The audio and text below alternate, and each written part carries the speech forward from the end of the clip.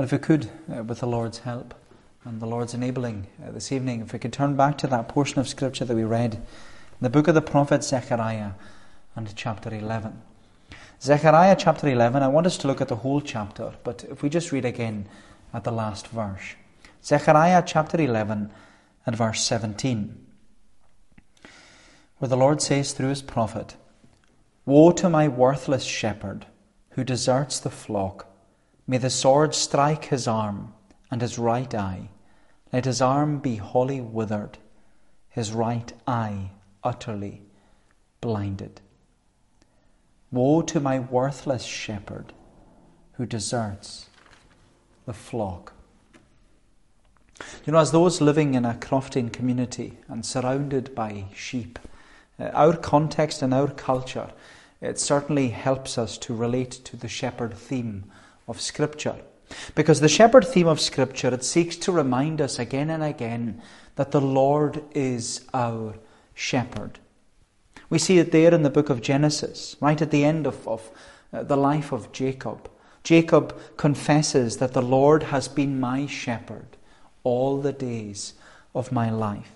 And from there we see that Moses and Joshua and the judges and then also David, they're all under shepherds of the Lord, who is the true shepherd. And that's why David confesses in Psalm 23, "The Lord is my shepherd." And then you continue through the Old Testament, we see that the prophets, they also refer to the Lord as their shepherd. Isaiah said that the Lord will feed his sheep like a shepherd. Ezekiel said the Lord will rescue and redeem and restore his sheep. And Zechariah, he mentions the shepherd time and time again. But in chapter 13, we'll come to it in a few weeks' time, we see that there will come a shepherd who will be smitten for his people, for his sheep.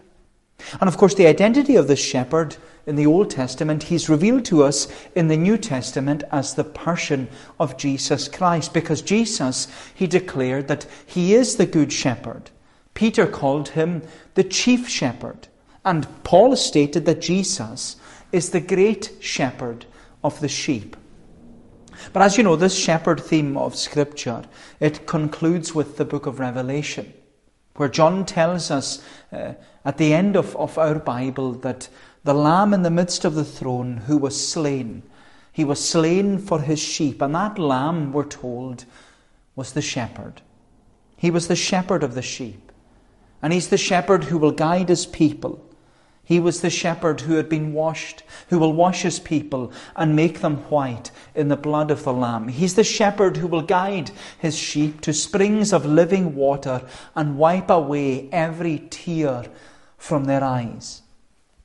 You know, my friend, the shepherd theme of Scripture is a wonderful reminder to us that our Jesus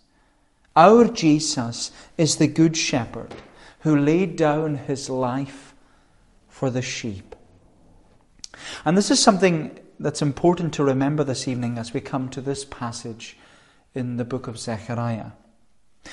Because as the late John L. Mackay stated in his commentary, he said this poignant section of Zechariah's prophecy should not be read apart from John 10, where Jesus claimed in John 10, "I am the good shepherd. The good shepherd lays down his life for the sheep." Now, the reason for this is because in this chapter we see the good shepherd as the resented shepherd and the rejected shepherd, which leaves the sheep in the care of the reckless shepherd. And there are our headings this evening: the resented shepherd, the rejected shepherd, and the reckless shepherd. So the resented shepherd, the rejected shepherd, and the reckless shepherd. So first of all, the resented shepherd. The resented shepherd. Look at verse 1 of the chapter. "Open your eyes, O Lebanon, that the fire may devour your cedars. Wail, O cypress, for the cedar has fallen, for the glorious trees are ruined. Wail, oaks of Bashan, for the thick forest has been felled.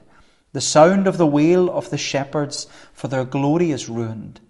The sound of the roar of the lions, for the thicket of the Jordan is ruined. Thus said the Lord my God, become shepherd of the flock doomed to slaughter. Those who buy them slaughter them and go unpunished. And those who sell them say, Blessed be the Lord, I have become rich, and their own shepherds have no pity on them. Now, as you know, in our study of the book of Zechariah, we've learned that Zechariah, he was called, commissioned, and commanded to comfort and challenge God's people with God's word as they were living and looking beyond lockdown. The Israelites, as you know, they had spent 70 years living in lockdown in Babylon due to their rebellion and rejection of the Lord, who was their shepherd. But by God's grace, the shepherd allowed this returned remnant to come back to the promised land of Israel, and they were to rebuild and renew and rededicate their lives and also the temple to the Lord. And then in chapters 1 to 6, we saw that the Lord spoke to this returned remnant through Zechariah's 8 night visions, where the Lord reassured the returned remnant that he was still with them. He was still with them as their shepherd. And then in chapters 7 and 8, the returned remnant, they received a lesson about covenant commitment. Because the Lord, who was their shepherd, he wanted to remind this returned remnant that as their shepherd, he was committed towards them. He was committed towards his covenant and his covenant people. And then as we moved into chapter 9, it marked the second half of the book of Zechariah, which was written about 15 to 20 years after the temple has been completed. So we're working around the year 500 BC. And by this point in their history, the returned remnant, they have been back in the promised land of Israel for about 35 years. But even though the temple has been rebuilt and rededicated to the Lord, as we said before, things weren't back to normal yet. Things weren't back to the way they were before lockdown, because the glory of the Lord, it hadn't returned to the temple. The walls of the city were still in ruins, and the people were getting restless. Which is why in chapter 9, Zechariah, he exhorted and encouraged the returned remnant to look to the sovereign king. Then in chapter 10, as we considered last Lord's Day, in Zechariah, he encouraged and exhorted the returned remnant to look to the shepherd king. They were to hear Israel's shepherd like a flock. Hear Israel's shepherd like a flock. They were to listen and love and look and lean upon the shepherd king, who was the good shepherd, Jesus Christ. And they were to do that because, as we read in chapter 10, they were a shepherdless people. They were like sheep without a shepherd. They were willingly wandering away from the good shepherd. But you know, it's not that this returned remnant didn't have a shepherd. They did have a shepherd. They always had a shepherd because the Lord was their shepherd. The Lord was the shepherd of his people. He was always their shepherd king. But the thing was, they weren't living as though the Lord was their shepherd. They weren't listening to the Lord. They weren't loving the Lord. They weren't looking to the Lord or leaning upon the Lord as their shepherd. In fact, this chapter reveals that the shepherd king was the resented shepherd. The shepherd king was the resented shepherd. And because of this, because the shepherd king was the resented shepherd, the Lord promised judgment upon this returned remnant. And he promised judgment in the form of ruin and rule. Ruin and rule. At the beginning of the chapter, of chapter 11, the people are told that the land will be ruined. And then by the end of the chapter, they're told that the land, or they will be ruled by the reckless shepherd. So judgment will come in the form of ruin and rule.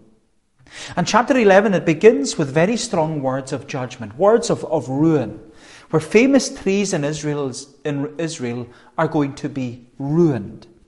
We're told in verse 1 about the cedars of Lebanon.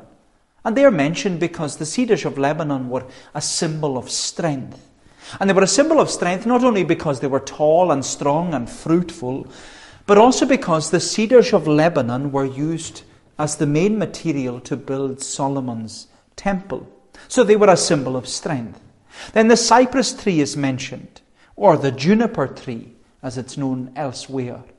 And that was also a symbol of healing and eternal life. And it's a tree that Elijah found rest and refreshment under when the angel of the Lord met him. And then we're told about the oak tree that's going to be ruined, which was a symbol of righteousness. Because it was at the oak of Moreh that the Lord appeared to Abraham, who was made righteous by faith.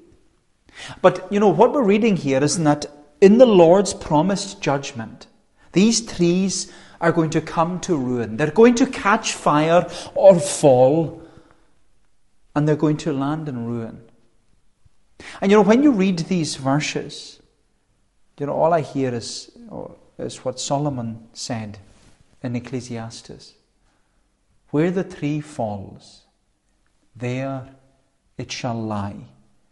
It's the Lord's promised judgment that these symbols of strength, of life, and of righteousness, they're going to be robbed and ruined and removed from this returned remnant. And it's all because of their resentment of the shepherd. But the resentment of the good shepherd was because they were responding to the under-shepherds. These under-shepherds who were leading the people astray. We touched on this last week when we saw that the Lord was angry with the under-shepherds. He was fuming with them because they'd lost sight of their pastoral principles and priorities. The under-shepherds, the leaders in Israel, they weren't warning the congregation about being wayward or wandering. They weren't directing the congregation through discipleship and discipline. They weren't exhorting and encouraging and enabling the congregation to follow the shepherd king, the Lord. And instead, the elders, the leaders, they were neglecting their pastoral principles and priorities, which, as we said last week, it wasn't a new problem, because the problem was there long before they were living in lockdown in Babylon. This was an age-old problem. Ezekiel draws attention to it in chapter 34, where the under-shepherds in Israel, they were meant to feed the flock, but instead they were only feeding themselves. And the Lord said to the leaders, He said, "The weak you have not strengthened. The sick you have not healed. The injured you have not bound up. The strayed you have not brought back. And the lost you have not sought." And so instead of hearing Israel's shepherd king, the flock, the people of Israel, they were hearing Israel's under-shepherds. But these under-shepherds, they were actually neglecting the flock and they were leading them astray. They were leading them astray because they only had their own interests at heart. And because of the Lord's promised judgment, we're told in this chapter that the flock, the Lord's people, they were doomed to slaughter. They were doomed to slaughter. That's why we read in verse 4 that the Lord, He calls, commissions and commands Zechariah to represent the resented shepherd. Zechariah is to represent the resented shepherd. "Thus said the Lord my God, become shepherd." So represent the shepherd of the flock who are doomed to slaughter. So the Lord, He calls, commissions and commands Zechariah to represent Himself as the good shepherd. In fact, the Lord appoints Zechariah to intervene and intercede on behalf of the people. And so Zechariah's ministry at this point is to be one of pastoral protection. He was to have this care and commitment, just like the good shepherd. He was to have a care and commitment towards the flock, just like the Lord, the good shepherd. And he was to have this care and commitment because the under-shepherds in Israel, they were fleecing the flock of God for financial gain. They were fleecing the flock of God for financial gain. Instead of tending to the flock like sheep, they were treating the flock like slaves. Instead of tending to the flock like sheep, they were treating the flock like slaves. They were buying and selling the flock and making a profit. That's what we read in verse 5. Those who buy them slaughter them and go unpunished. And those who sell them say, "Blessed be the Lord, I have become rich." And their own shepherds have no pity on them. So through his representative, Zechariah, the resented good shepherd, he was confronting and challenging the leadership in Israel. He was confronting and challenging the leadership in Israel. Now, in order to apply this to our 21st century context, we need to understand that the under-shepherds in Israel, they were not just ministers or preachers. They were the eldership as a whole. They were the teaching elder and the ruling elder. They were the kirk session. They were the presbytery. They were the general assembly. They were the office bearers in the church. They were the leadership of God's people. And so as we go through this, we need to keep that in mind, because instead of feeding the flock, the leadership were failing the flock. And they were failing the flock because the people began to resent the shepherd and reject the true shepherd. The good shepherd, they were treating the good shepherd as the resented shepherd and the rejected shepherd, which is what I want us to see secondly. I want us to see secondly the rejected shepherd. So the resented shepherd and then the rejected shepherd. The rejected shepherd. Look at verse 7. It says, "So I became the shepherd of the flock, doomed to be slaughtered by the sheep traders.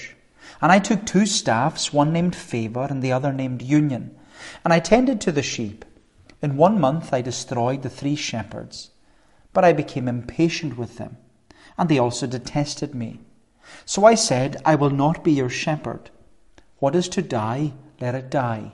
What is to be destroyed, let it be destroyed. And let those who are left devour the flesh of one another." You know, following the end of the Second World War, in a speech to the House of Commons in 1948, the Prime Minister at the time, Winston Churchill, he said, "Those who fail to learn from history are doomed to repeat it." Those who fail to learn from history are doomed to repeat it. And this was certainly true of the people of Israel, because their resentment and rejection of Israel's shepherd king, it was nothing new. It was just like before they were living in lockdown in Babylon. They had repeatedly resented and rejected the Lord as their shepherd, and they turned to idols. They turned to the Baals. But the Lord, we're told, he sent prophet after prophet after prophet to call the people to return to the Lord in repentance. But they refused to return. They refused to repent of their sin. They refused to hear Israel's shepherd like a flock. They refused to listen and love and look and lean upon the Lord. And they ended up in lockdown in Babylon. But now as this returned remnant, as they learn to live and look beyond lockdown, it's now becoming more and more evident that they failed to learn from the Lord in the past, and to live for the Lord in the present, and to look to the Lord in the future. They'd failed to learn from the Lord in the past, live for the Lord in the present, and look to the Lord in the future. And you know, when we consider the character, the conduct, and even the conversation of the Lord's people in the 5th century BC, as they continued living and looking beyond lockdown, do you know, my friend, it should make us question our character, our conduct, and our conversation as the Lord's people in the 21st century, as we continue living and looking beyond lockdown. Because, you know, the question that comes to my mind is asking myself first and foremost, has the last 18 months had an impact and an influence upon my life at all? Has all that we've encountered and experienced, has it caused us to think about our commitment to Christ and our communion with Christ? Have all the restrictions, or even the removal of all these privileges that we once enjoyed, such as fellowship, communion, singing, visiting, gathering together on the Lord's Day? Have these things made us think about how much we took for granted? Have these things made us realize the roles and responsibilities we actually were relinquishing before lockdown? Or are we just like this returned remnant? Are we just like them, where we have failed to learn from the Lord in the past and live for the Lord in the present and look to the Lord in the future? You know, my friend, again in the words of Solomon, like a dog returning to its own vomit, are we going to be the fool who returns to their folly? Like a dog returning to its own vomit, are we going to be the fool that returns to its own folly? Are we going to continue as we were before lockdown? Are things just going to go back to the way we were, where we were just drifting and dreaming, going along casually, carelessly, and even with this consumerist Christianity where it's all about me? Or, my friend, are we going to seek and strive to be committed to Christ by our Christian character, conduct, and conversation? Is this lockdown, is this experience in our lives, is it going to change us for the better, for our commitment to Jesus Christ? Are we going to learn from the past so that we live in the present and look to the Lord for the future? You know, my friend, the word of warning from the Good Shepherd is that we must learn from the past. We must live in the present and we must look to the Lord in the future, because that's something the Israelites repeatedly failed to do. They repeatedly resented and rejected the shepherd. And you know, Jesus even spoke about this when he told the parable of the wicked tenants. The parable of the wicked tenants, it actually describes Israel's history. You remember when Jesus said, he said, a man planted a vineyard and let it out to tenants. And the owner, he went into another country for a long while. And when the time came, he sent a servant to the tenants so that they would give him some of the fruit of the vineyard. But the tenants beat him, and they sent him away empty-handed. And so the owner, he sent a second servant and a third servant. But the tenants also beat them and sent them away empty-handed. Then the owner of the vineyard, we're told, he said, I will send my beloved son. Perhaps they will respect him. But when the tenants saw him, they said, this is the heir, let us kill him so that the inheritance will be ours. But, asked Jesus, what will the owner of this vineyard do to the tenants? And Jesus says, he will come and destroy those tenants and give the vineyard to others. And when you read the passage in Luke chapter 20, when the Pharisees heard this, they said, surely not. Surely not. The parable of the wicked tenants describes Israel's history, because the owner of the vineyard is God. The vineyard is salvation, which was given first of all to the Jews. The tenants are the leaders in Israel. The rejected servants are all the prophets. The beloved son they killed was Jesus. And the promised judgment of God upon the leaders for rejecting the message of salvation was the destruction of the temple, which took place in 70 AD. You know, my friend, the parable of the wicked tenants, it was a reminder to the leaders in Israel that their resentment and the rejection of the Lord, it will always end in destruction, disaster, and death. But before then, we see that Zechariah, he represented this resented and rejected shepherd. Because we read in verse 7, he says, so I became the shepherd of the flock, doomed to be slaughtered by the sheep traders. And I took two staffs, one named Favor and the other named Union.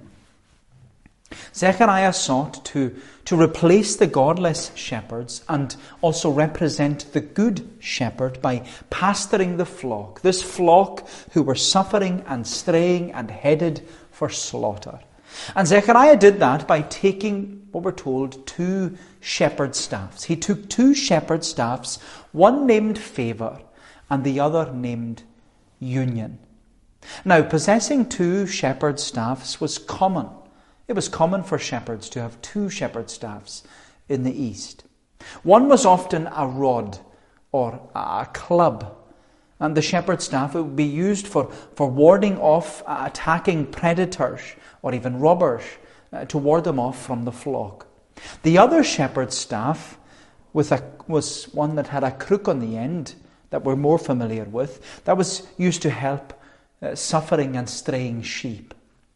And so the 2 staffs in the hands of the shepherd, they provided security and safety. They provided security and safety. And that's why David confessed in Psalm 23, "The Lord is my shepherd." And he said about the Lord his shepherd that in him he finds comfort. Because he says, "Your rod and your staff, they comfort me." They comfort me because they assure me of the shepherd's security and the shepherd's safety. But Zechariah, he had these 2 shepherd staffs, and they were given specific names. They were called Favour and Union. And Favour expressed the care and compassion of the Good Shepherd, whereas Union drew attention to the unity of the flock. The unity of the flock. That's something Jesus spoke of in John chapter 10. When Jesus said, "I have other sheep that are not of this fold, those outside Israel. I must bring them also, and they will listen to my voice, so that there will be one flock and one shepherd." But what we go on to read is that despite showing favour and union, despite showing care and compassion, security and safety, we read that within a month, the response of the flock to Zechariah, who was the representative of the Good Shepherd, their response was that they renounced, they resented, and they rejected the Shepherd King. Their response was that they were unresponsive. They were uncaring, unconcerned, and uncommitted. Again, this is something that Jesus highlighted in his day about the leaders in Israel. You remember when Jesus spoke to the scribes and the Pharisees, who were the leaders in Israel? I remember how he spoke to them. He spoke to them so directly. He said, "You hypocrites, you serpents, you brood of vipers, how are you to escape being sentenced to hell? You are the sons of those who murdered the prophets. You murdered Zechariah, this Zechariah, and you murdered him between the sanctuary and the altar." And Jesus says to them, he says, "O Jerusalem, Jerusalem, the city that kills the prophets and stones those who are sent to it. How often would I have gathered your children together as a hen gathers her chicks under her wings, and you would not." They resented him. They rejected him. And so as the representative of the Shepherd King, Zechariah, he makes this solemn statement in verse 9. "So I said, I will not be your shepherd. I will not be your shepherd. What is to die, let it die. What is to be destroyed, let it be destroyed. And let those who are left devour the flesh of one another." And with that, we're told that Zechariah, he broke his first staff called Favour, cancelling the covenant he made with his people. And then he broke the other staff called Union, breaking the bond of brotherhood among the people. But this is what happens when the flock forgets and forsakes the shepherd. The promises, or the covenant, and the bonds are broken. The shepherd, he chastens and he challenges his sheep. And he lets them stray into sin. He gives them over to their own desire. He lets them have what they want. It's a solemn position to be in, to reject and resent the shepherd, and yet for the shepherd to let you stray. into sin. But we're also shown how much the flock resented and rejected the shepherd king.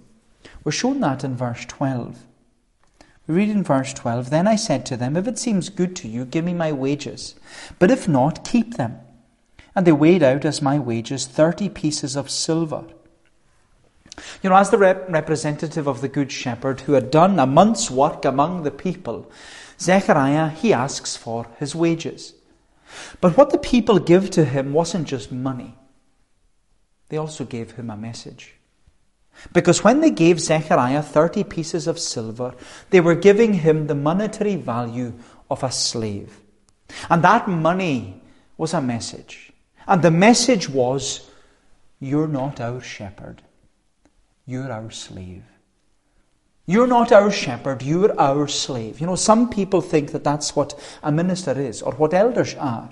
That they're not shepherds in a congregation, they're just slaves of a congregation. And yet the Lord says to his prophet in verse 13, "Then the Lord said to me, throw it to the potter, the lordly price at which I was priced by them. So I took the 30 pieces of silver and threw them into the house of the Lord, to the potter." The significance of the Lord's statement here is that it was fulfilled when the Good Shepherd was, or the resented and rejected shepherd, he was resented and rejected by Judas Iscariot.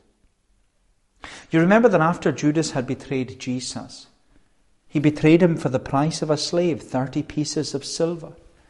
But even though Judas changed his mind and he brought back the 30 pieces of silver, and he said to the leaders in Israel, he said to them, "I have sinned by betraying innocent blood." But the leaders in Israel, they didn't care because they just wanted the Christ dead. But it was then that Judas, he took the 30 pieces of silver, and just as Zechariah describes there, he threw the money down in the temple. He threw it down in the house of the Lord. And while Judas went out and hanged himself, the chief priests, they refused to put the 30 pieces of silver into the treasury at the temple, since it was now known as blood money. And so instead, they went out and bought a field. They went out and bought the potter's field. And that's what we're told here. Throw it to the potter, the lordly price at which I was priced by them. So I took the 30 pieces of silver and threw them down into the house of the Lord, to the potter. Don't you find the prophetic detail so remarkable? But there's more, because in this chapter we see the Good Shepherd as the resented shepherd and the rejected shepherd, which leaves them in the care of the reckless shepherd. That's what I want us to consider lastly and briefly. The reckless shepherd. So there's the resented shepherd, the rejected shepherd, and the reckless shepherd. The reckless shepherd. Look at verse 15. "Then the Lord said to me, take once more the equipment of a foolish shepherd. For behold, I am raising up in the land a shepherd who does not care for those being destroyed, or seek the young, or heal the maimed, or nourish the healthy, but devours the flesh of the fat ones, tearing off even their hoofs. Woe to my worthless shepherd, who deserts the flock. May the sword strike his arm and his right eye. Let his arm be wholly withered, his right eye utterly blinded."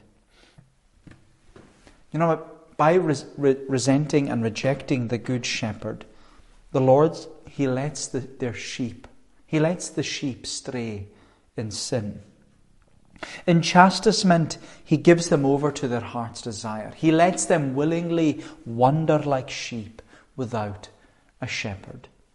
And the shepherd he provides, the shepherd that the Lord provides for his people, is a reckless shepherd. A shepherd who doesn't care for the sheep. He's just like the shepherd that Jesus described in John 10. He's a hireling. For as Jesus said, he that is a hireling is not the shepherd. He does not own the sheep. And when he sees the wolf coming, he leaves the sheep and flees. And the wolf catches the sheep and scatters the sheep The hireling flees because he is a hireling and cares nothing about the sheep. He's a reckless shepherd. He's a worthless shepherd. He's a foolish shepherd. And he's a foolish shepherd. That's literally what Zechariah says. He's a foolish shepherd, not because he lacks intelligence, but because he doesn't fear the Lord. He doesn't fear the Lord. He lacks wisdom because he doesn't fear the Lord. Because as the Bible says, the fear of the Lord is the beginning of wisdom. Therefore, without wisdom, the shepherd despises discipline. Without wisdom, he opens his mouth without thinking. Without wisdom, he just speaks his mind. Without wisdom, he's always right. Doesn't matter what anybody else says. He's always right and unwilling to take advice. Without wisdom, he's proud. He's arrogant. He's self-righteous. He's everything a spiritual shepherd shouldn't be. He's everything a spiritual shepherd shouldn't be. He's a reckless shepherd who cares nothing for the sheep. In fact, we're given 6 characteristics of this reckless shepherd and his reckless leadership. We're told that the reckless shepherd, we're told that he doesn't care for the lost sheep. He doesn't seek the young lambs. He doesn't heal the injured sheep, and he doesn't nourish the hungry sheep. Instead, he's selfish. He's self-absorbed. He loves to be seen, but he doesn't like to serve. He loves position. He loves prestige. He loves power. He's a reckless shepherd, a worthless shepherd, a foolish shepherd. And you know, my friend, this is a solemn and serious indictment.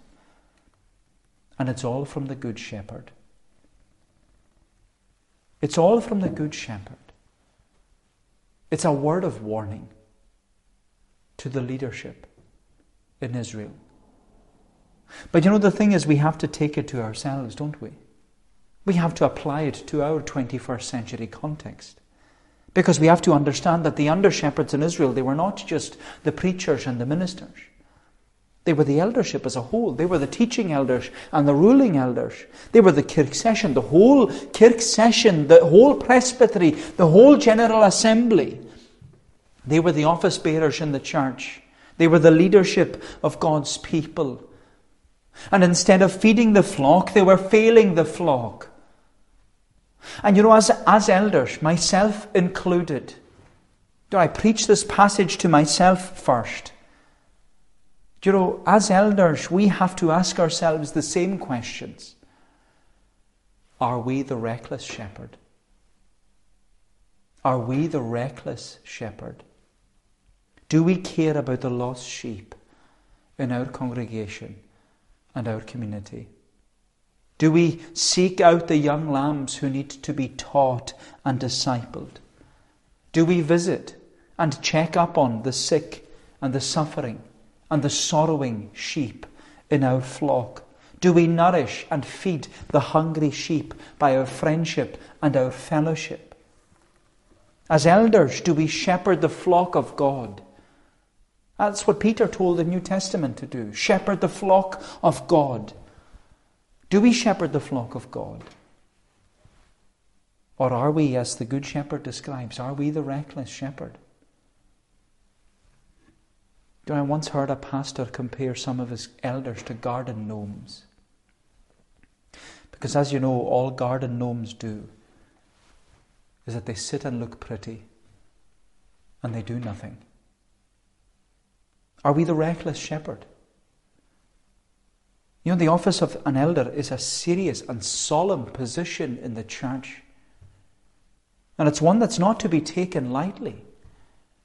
Not at all.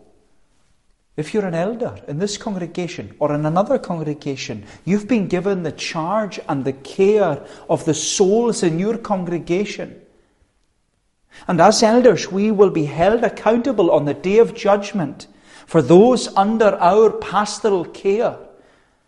This is where the rubber hits the road. This is where it becomes serious. And it's serious. The message is serious from the Good Shepherd because the Good Shepherd cares about his flock. The Good Shepherd cares about his flock, and he has entrusted us as under-shepherds, as elders. He has entrusted us with the care and the concern for the souls in our congregation. That's why it's such a serious and solemn warning from the shepherd. That's why there's this warning right at the end of the chapter. And it's at the end of the chapter so that it will stick in our mind as we conclude this sermon. Jesus says, the word of woe is, woe to my worthless shepherd who deserts the flock. Woe to my worthless shepherd who deserts the flock. And you know, friends, although it's hard-hitting, and you know, it should be hard-hitting. God's word should always be hard-hitting. And although it's hard-hitting, let us take heed to the warning of woe from our Good Shepherd. Woe to my worthless shepherd who deserts the flock. And as a congregation, we need to pray for our leadership. That was mentioned on Wednesday night at the Bible study. The need to pray for the leadership. That there will be unity. That there will be peace. That there will be one heart and one desire and one aim for us to pastor and care and show compassion for those in our congregation. That we would imitate and emulate the Good Shepherd, Jesus Christ, because he was the resented shepherd. He was the rejected shepherd. And he was resented and rejected so that he could be the redeeming shepherd. And he says about his people tonight, they're my sheep. They're my sheep. And you know, as under-shepherds, as elders, that's what we always need to remember. They're his sheep. They're not ours. They're his. He redeemed them. We didn't. And Jesus says, I am the Good Shepherd. The Good Shepherd laid down his life for the sheep. They're my sheep. And so the warning, the word of warning, the word of woe that the Lord leaves us with this evening is woe to my worthless shepherd who deserts the flock. May the Lord bless these thoughts to us. Let us pray. O Heavenly Father, forgive us if we have failed Thee. We confess, O Lord, that we are not what we ought to be. And when the Good Shepherd speaks to us, yes, he speaks to us words of comfort so often. But Lord, we also need words that challenge and confront us with what we ought to be. And we pray that we would hear this word of woe, that we would take it seriously, that we would realize how solemn it is to have a responsibility, to have a care and a concern for the souls of the sheep in our congregation. And Lord, that we would seek to work together for the furtherance of Thy kingdom, the glory of Thy name, that there would be one flock and one shepherd, and that we would all be pointing to that Good Shepherd who is Jesus Christ. He is the Good Shepherd who laid down his life for the sheep. Lord, bless us, we pray. Bless us, Lord, as we go into another week, a week that is unknown to any of us. But our prayer is that we would all look to the Shepherd and keep our eyes firmly fixed upon him, to know that his goodness and his mercy, they will follow us all the days of our life, if we are trusting in him for time and for eternity. Do us good, we pray. Take away our iniquity. Receive us graciously, for Jesus' sake. Amen. Well, we're going to bring our service to a conclusion by singing the words of Psalm 23. That shepherd's psalm. Psalm 23, we're singing in the Sing Psalms version, and we're singing the whole psalm. Psalm 23, from the beginning. The Lord is my shepherd, no want shall I know.